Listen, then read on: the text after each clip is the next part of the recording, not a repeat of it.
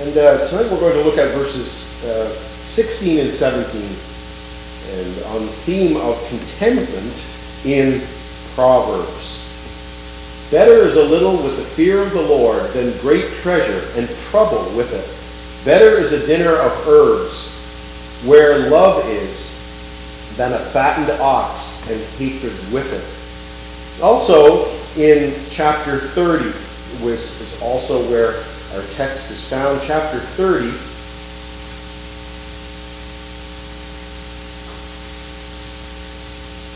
and verses 7 to 9. Two things I ask of you. Deny them not to me before I die. Remove far from me falsehood and lying. Give me neither poverty nor riches. Feed me with the food that is needful for me. Lest I be full and deny you and say, who is the Lord? Or lest I be poor and steal and profane the name of my God. So we're going to look at these two sections of God's Word together tonight. And as we've been looking at the topical study of Proverbs, we have not been taking it verse by verse, but been kind of going through Proverbs in a topical way, seeing what the fear of the Lord looks like. The fear of the Lord is the beginning of wisdom. That's the central principle of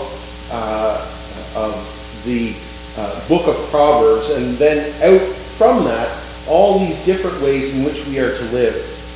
And so, verse 15, it talks about the fact of a man who is kind of at peace with himself. The cheerful heart has a continual feast. That's a beautiful thought. The cheerful heart has a continual feast.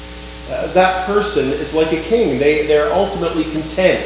And yet we know of many people who have lands and businesses and all sorts of things that they're never content. They're never happy. There's always trouble following them. They have sleepless nights, trouble in their families, endless problems. And yet, there is a constant hunger, a constant ache within them. But no matter how humble a person is, to have a cheerful heart is a continual feast. Then verse 16 speaks about a man being at peace with God. Better is little with the fear of the Lord than great treasure and trouble with it. And then verse 17 speaks of those who are at peace with others. Better is dinner of herbs where love is than a fattened ox or hatred with it. And so we want to look just first on these perspectives on contentment.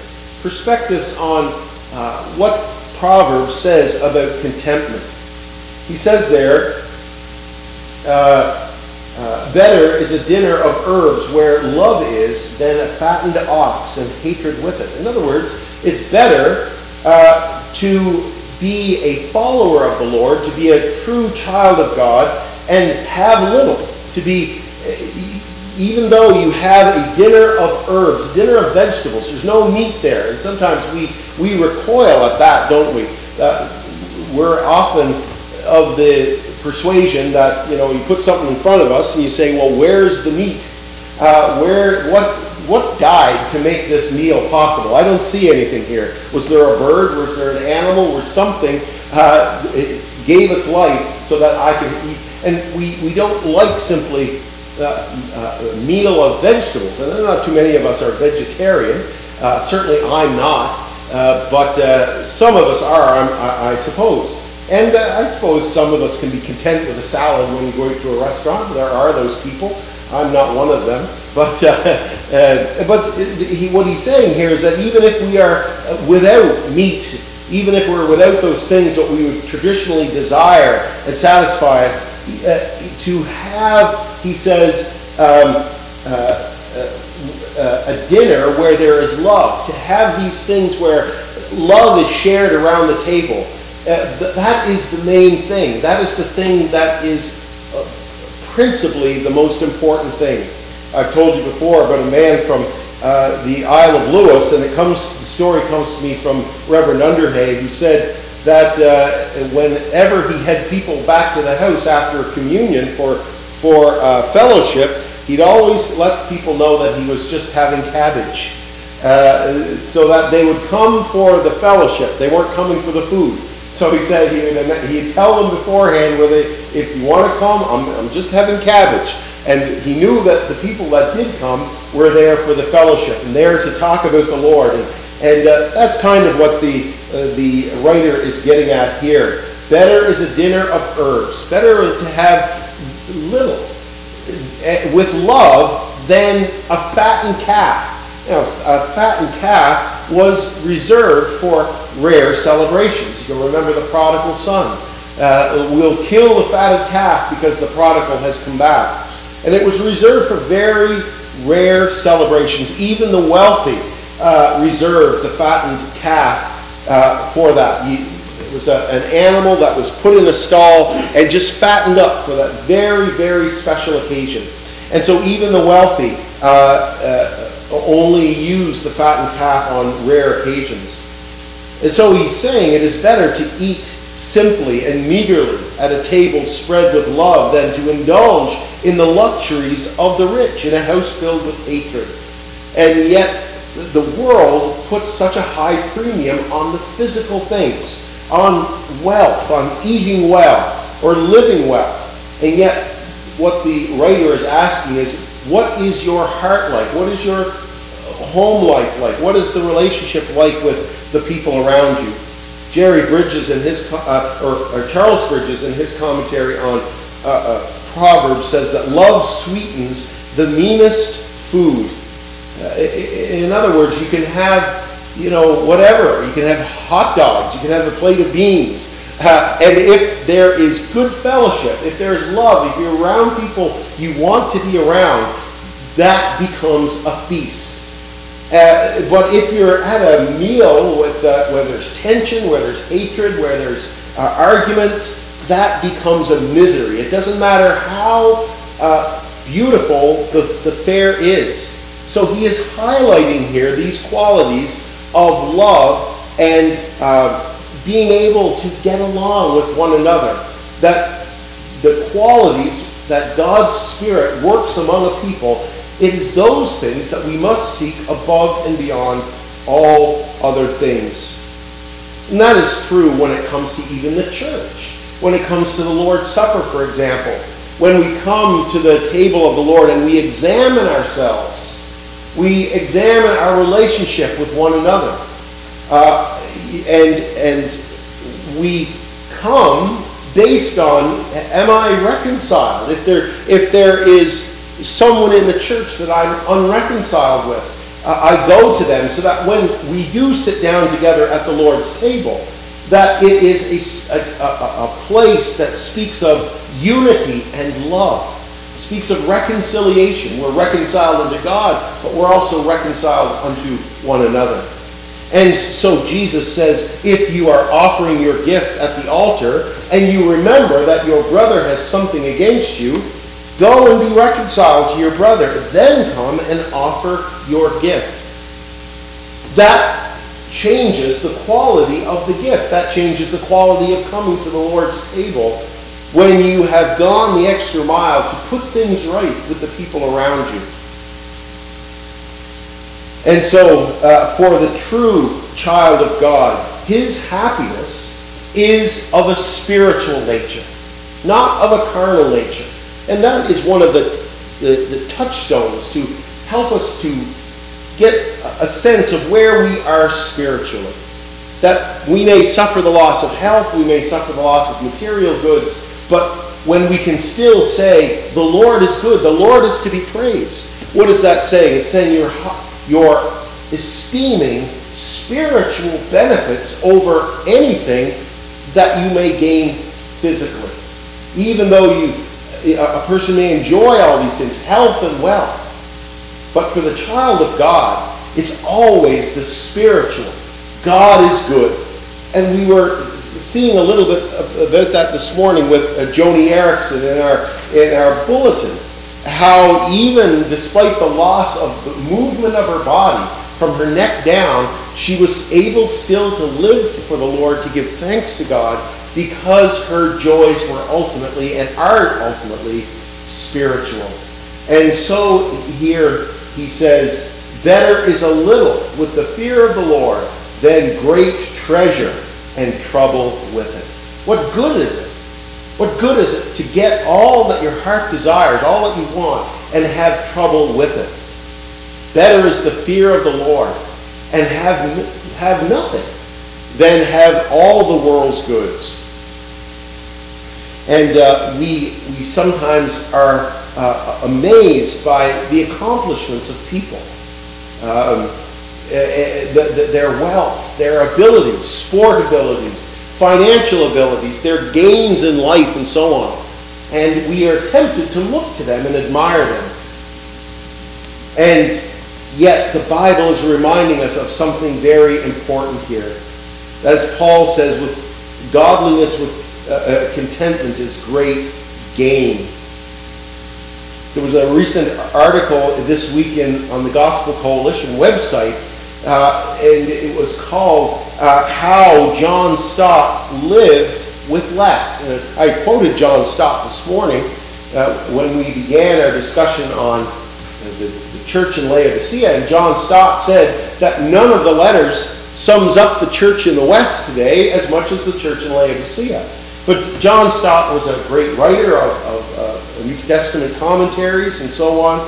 You don't agree with everything someone says, but John Stott, by and large, was a wonderful writer and a wonderful preacher. And it is, even though he was a single man throughout his whole life, he lived a very simple life. And there were principles in the way he lived that we could take a few lessons from. How do you achieve contentment? How do you move toward that? And we'll see a little bit more in a minute. But John Stott, though he was a world-famous preacher, I think Time magazine called him, one of the 100 most influential people of the last century, of the 20th century. So that's saying a lot. But he lived very simply. He sought first the kingdom of God. He sought to put the principles of the kingdom first. He wrote many books, about 60 different publications, and all of his royalties went back into the work of the kingdom. One of the most notable was the African Bible Commentary, which is widely used today, but that book was made possible by the royalties that came from John Stott's other books. And rather than leading a lavish lifestyle and self-aggrandizement, he put all of that money back into the work of the kingdom. So that even his living quarters were very, very simple. And again, you might say, well, he was single. He could do that. Well, that is possibly true. But even as families, I think there are principles we can learn and teach our children about how to live with less. Stott says materialism, which is a preoccupation with material things, can smother our spiritual life. Jesus told us not to store up treasure on earth and warned us against covetousness. So did the Apostle Paul, urging us instead to develop a lifestyle of simplicity, generosity, and contentment, drawing on his own experience of having learned to be content in whatever circumstance. And that's how we come to this place, an agreement with the writer of Proverbs, to be able to say, better is little, to have little with the fear of the Lord than great treasure and trouble with it. Jeremiah Burroughs says that contentment is a sweet, inward, quiet, gracious frame of spirit which freely submits to and delights in God's wise, fatherly disposal in every condition, in every situation. So it's not just simply having material goods and living in a small apartment. It's not that. It's all the situations of our lives. Learning to be content. As Paul says, I've learned to have much and have little, but he also said, I've learned to be exalted and I've learned to be abased. And that can take on many forms. It can be health, it can be loss of friends, it can be all sorts of things. but to be content in what God has for us. That is what the writer is drawing our attention to here. So we see some perspectives in the book of Proverbs and in the Bible as a whole on contentment, and the priority of putting the principles of the kingdom first. Then we want to see the reward of contentment. The implication is that the one who fears the Lord, leading to contentment, the process into which it goes toward the idea of spiritual contentment, will receive in greater abundance all the things that he now chooses to go without in this world. And so Jesus says, whoever leaves father, mother, brother, or sister will not fail to receive 100-fold in this life, or many times in this life, and in the world to come 100-fold. Many, many times over. So that we're not putting all our eggs in this basket. We are satisfied with the dinner of herbs, or the vegetables, or the salad, without the dressing or whatever it is. You're satisfied with the less. And that's a kind of a catch-all for humble circumstances. He's not just talking about whether you like salad or not, or whether you're going to be content with salad. It's a catch-all to talk about the humbling circumstances of life. Because the Christian knows that the Bible gives us an eternal perspective. We were singing at the beginning Psalm 37. And throughout that psalm, it talks about the wicked will perish, but the meek will inherit the land. The humble will inherit the land. This is where Jesus gets the idea. The meek shall inherit the earth. The meek shall inherit the earth. That's why you remember Abraham and Lot, as they were arguing with one another. Remember, the herdsmen were arguing over who was going to get the best land. And Abraham said, look, listen, just if you want to go this way, I'll go that way. If you want to go that way, I'll go this way. And Abraham said, I'm ready, willing, and able right now to take the lesser place. I'm willing to let you have the first kick at the cat, as it were. And Lot chooses the well-watered land toward Sodom. And when Abraham allows Lot to do that, the Lord speaks to him. The Lord speaks to him, not to Lot, but to Abraham. And he says, lift up your eyes as far as you can see, and I will give you all of this land. As soon as Abraham was willing to say to Lot, look, I don't want this. I don't want the arguing. I don't want the fighting. It's not worth it. Better is to have nothing than strife. So I'm willing to let you have first choice. You can read about it yourself in Genesis. But out of that, the Lord speaks to Abraham. In other words, to say, you are the blessed one. You have taken the better position. You were willing to go without so that there would not be strife. You are the more spiritual of the two. And Paul calls him in Romans 4 not simply the heir of the land of Canaan, but the heir of the world. Going above and beyond the land that he knew. And so Jesus says, little flock, it is your Father's good pleasure to give you the kingdom. What stability that brings in your life, doesn't it? You're able to say, listen, I can go, do you want this? Look, let's not fight about it. Let's not argue about it. If this is what you want, then that's fine. Let's just leave it. It's not worth it. I want peace. God has called us to peace, and I'm not going to make a big deal of this. Because I know that I have been blessed above and beyond all measure by the Lord Jesus. As Paul says, having nothing yet possessing everything. That's the Christian. Having nothing. You may say, well, I have a car, I have a house, I've got a bank account, Well, you know what? The majority of Christians in the world, this is what it said about them. They have nothing. People living on the streets in many parts of the world, Christians in prison, Christians tortured. And yet they possess everything, says Paul. They possess everything. Can you imagine a person sitting in prison in Iran or in Beijing or have their house burned down in Chiapas or wherever it is, and the world thinks they're taking everything from them, they're depriving them, and yet they possess everything. That's quite something. And that is true for us, because one day we will lose everything.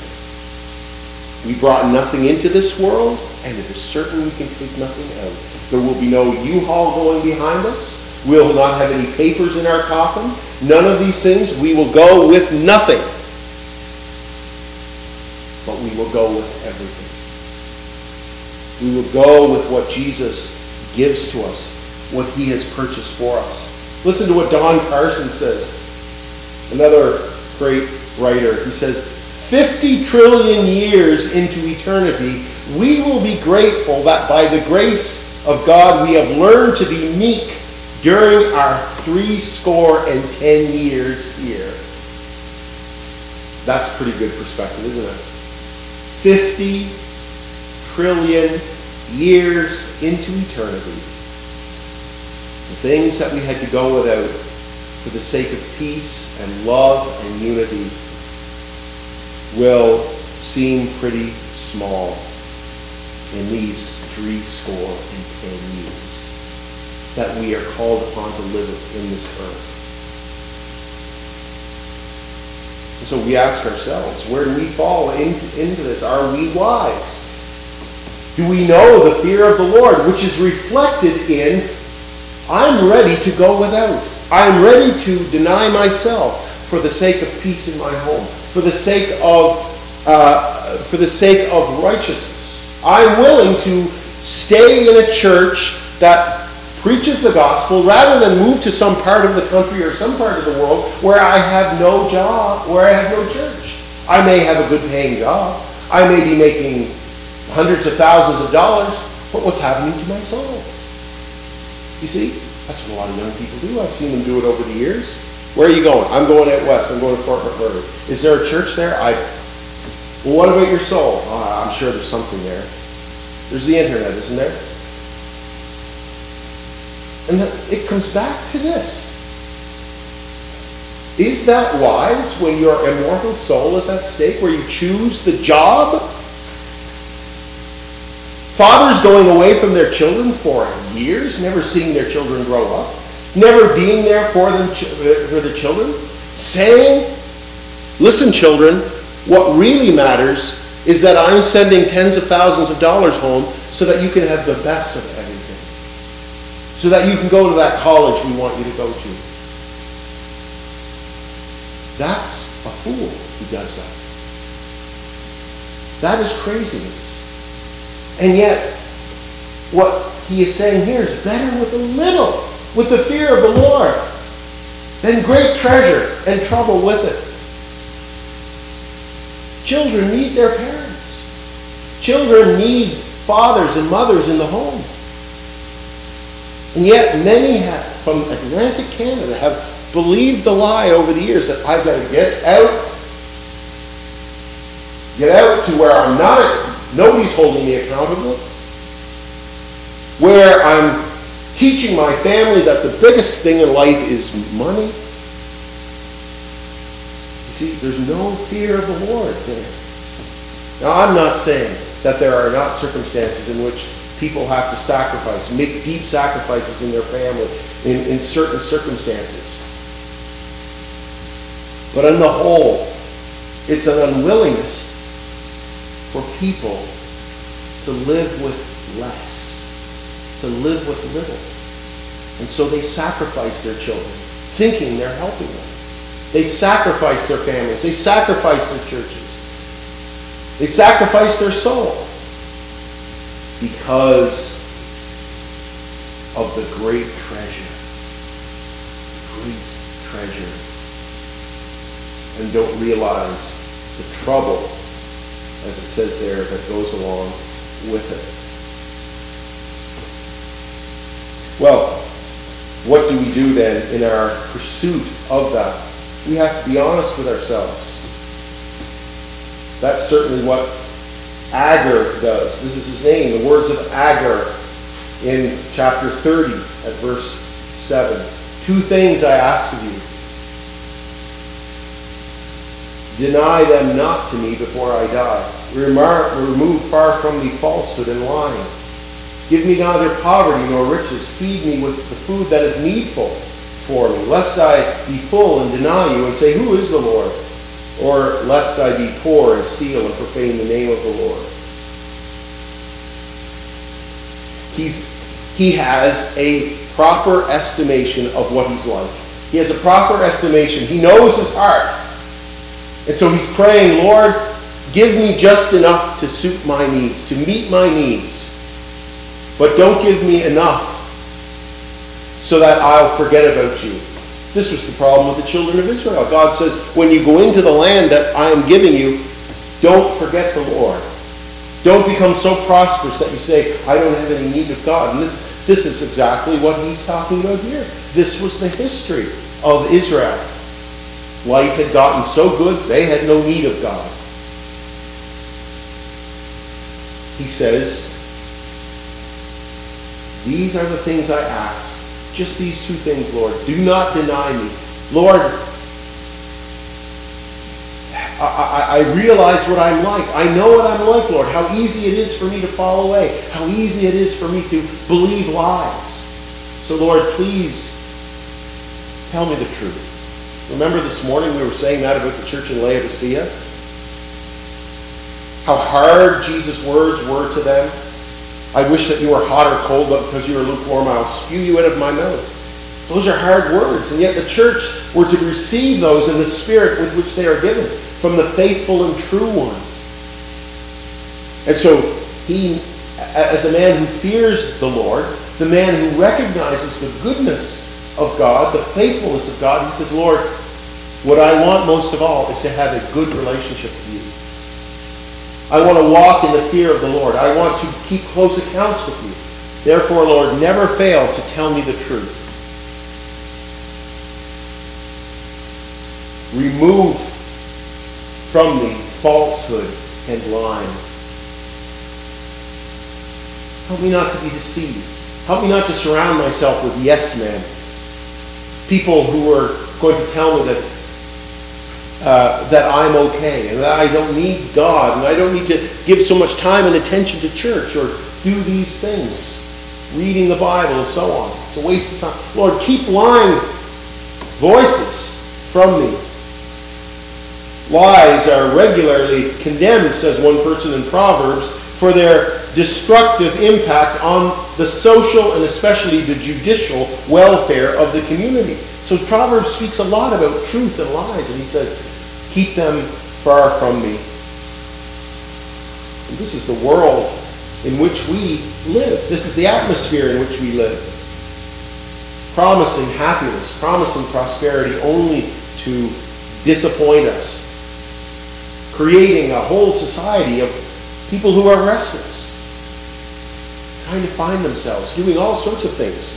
Doing reassignment surgery even on their body. We've come to that point where people are so restless, so discontented with themselves, trying to find out what's true, that they'll cut themselves to pieces in order to do that.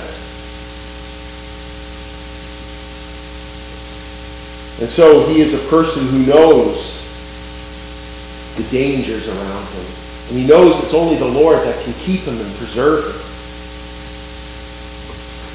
This is the spirit of this godly man, the spirit that we are to hold fast to. He knows the frailty of his own nature. Do you recognize that yourself? Well, surely by this time in our lives, we ought to be able to look back, most of us anyway, look back on the lives that we've lived and say, look, I was so proud there, yet I was so foolish and blind, and how I fell for this temptation or that temptation.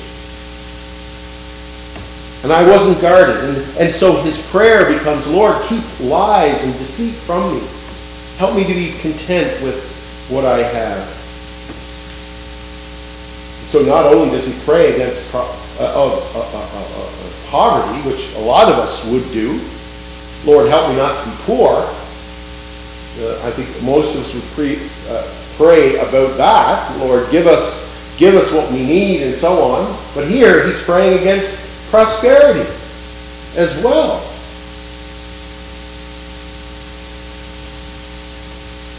Give me neither poverty nor riches. Feed me with the food that is needful for me.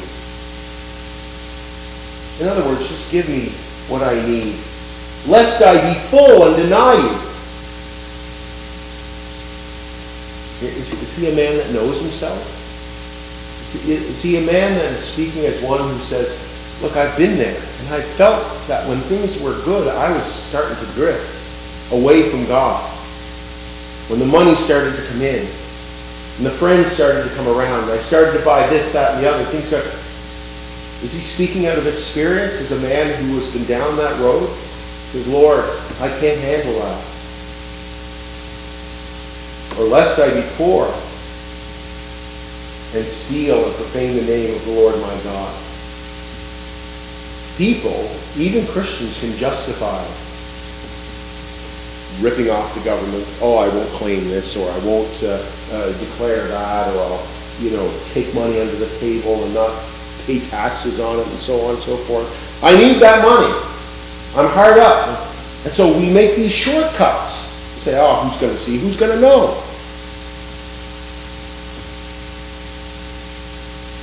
And what ends up happening is we steal. And the Bible says we can steal by withholding our tithes and offerings from God. Remember in Malachi? God comes to the people and says, you have robbed me. How have we robbed you, God? In tithes and offerings. In other words, the people not giving what they should to the Lord out of fear of being poor, out of fear of going without. They say, okay, here's this sick sheep over here, we'll give that one to the Lord. And the good one, well, I'll give that to my government. I'll give that to my boss. I'll give that, or we'll use that for ourselves. We'll get more money for that and give the sick one to God. Really, it's the principle. It's the thought that counts, isn't it? And so what is he? God is saying to the people, you're stealing from me. You're robbing my glory when you do those things. And so he says here, or lest I be poor and steal and profane the name of the Lord my God. It's not, in other words, simply looking at the neighborhood thieves that go around stealing stuff out of the back of trucks, wrenches and tools and stuff, and go, that people know about, oh, this guy, that guy. It's not just them. Christians can fall into the same traps that when they are discontented or when they begin to define happiness in terms of material well-being, they can themselves begin to cut corners when it comes to our relationship with God. And so what does Jesus teach us to pray in the Lord's Prayer? Give us this day our daily bread. Give us, Lord, what we need. Not too much, not too little, but give us our daily bread. Again, a writer has said that this may sound redundant to Western readers who have all sorts of food, but it is a precious and urgent petition to those who live from hand to mouth in many parts of the world. Give us this day our daily bread.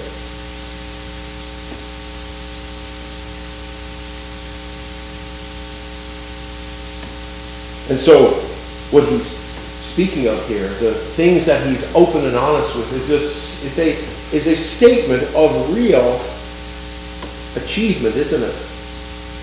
To know yourself, to understand yourself, what you're capable of, and to want to pursue the fear of the Lord above and beyond whatever gains you may make in life. And sometimes, and I think if we're careful and we go back over our lives' history, we can look at those times where we said, I had a choice there between the fear of the Lord and personal gain, and I chose personal gain. Or we can say, I had a choice, and I chose the fear of the Lord. I chose to take less myself, whether it was winning an argument or whether it was giving my money or losing out on some enterprise or whatever. I chose that over getting ahead. And this is what this man is pursuing. This is how you pursue contentment. We have to do so recognizing our own hearts. Lord, help me to get my mind around these things. Lord, help me not to be so materialistic. Help me not to be so. Help me to live more simply. And that's the way John stopped and others lived, to live with less, to live with an eternal perspective, to know that the meek shall inherit the earth, and that when we've been there, as Newton says in his hymn, 10,000 years, bright shining as the sun, we will look back on these days and say, it was a small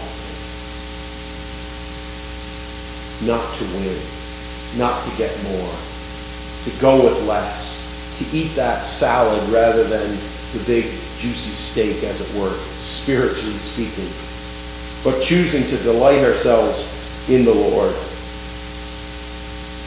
casting all our anxieties upon him, knowing that he cares for you. This is what he's doing here, casting all his anxiety upon the Lord. He knows himself. He knows what will happen if he gets too much. He knows what will happen if he gets too little. And he says, Lord, just keep me on the straight and narrow, steady as she goes. Help me to learn contentment, and in doing so, to learn the fear of the Lord. Let us pray.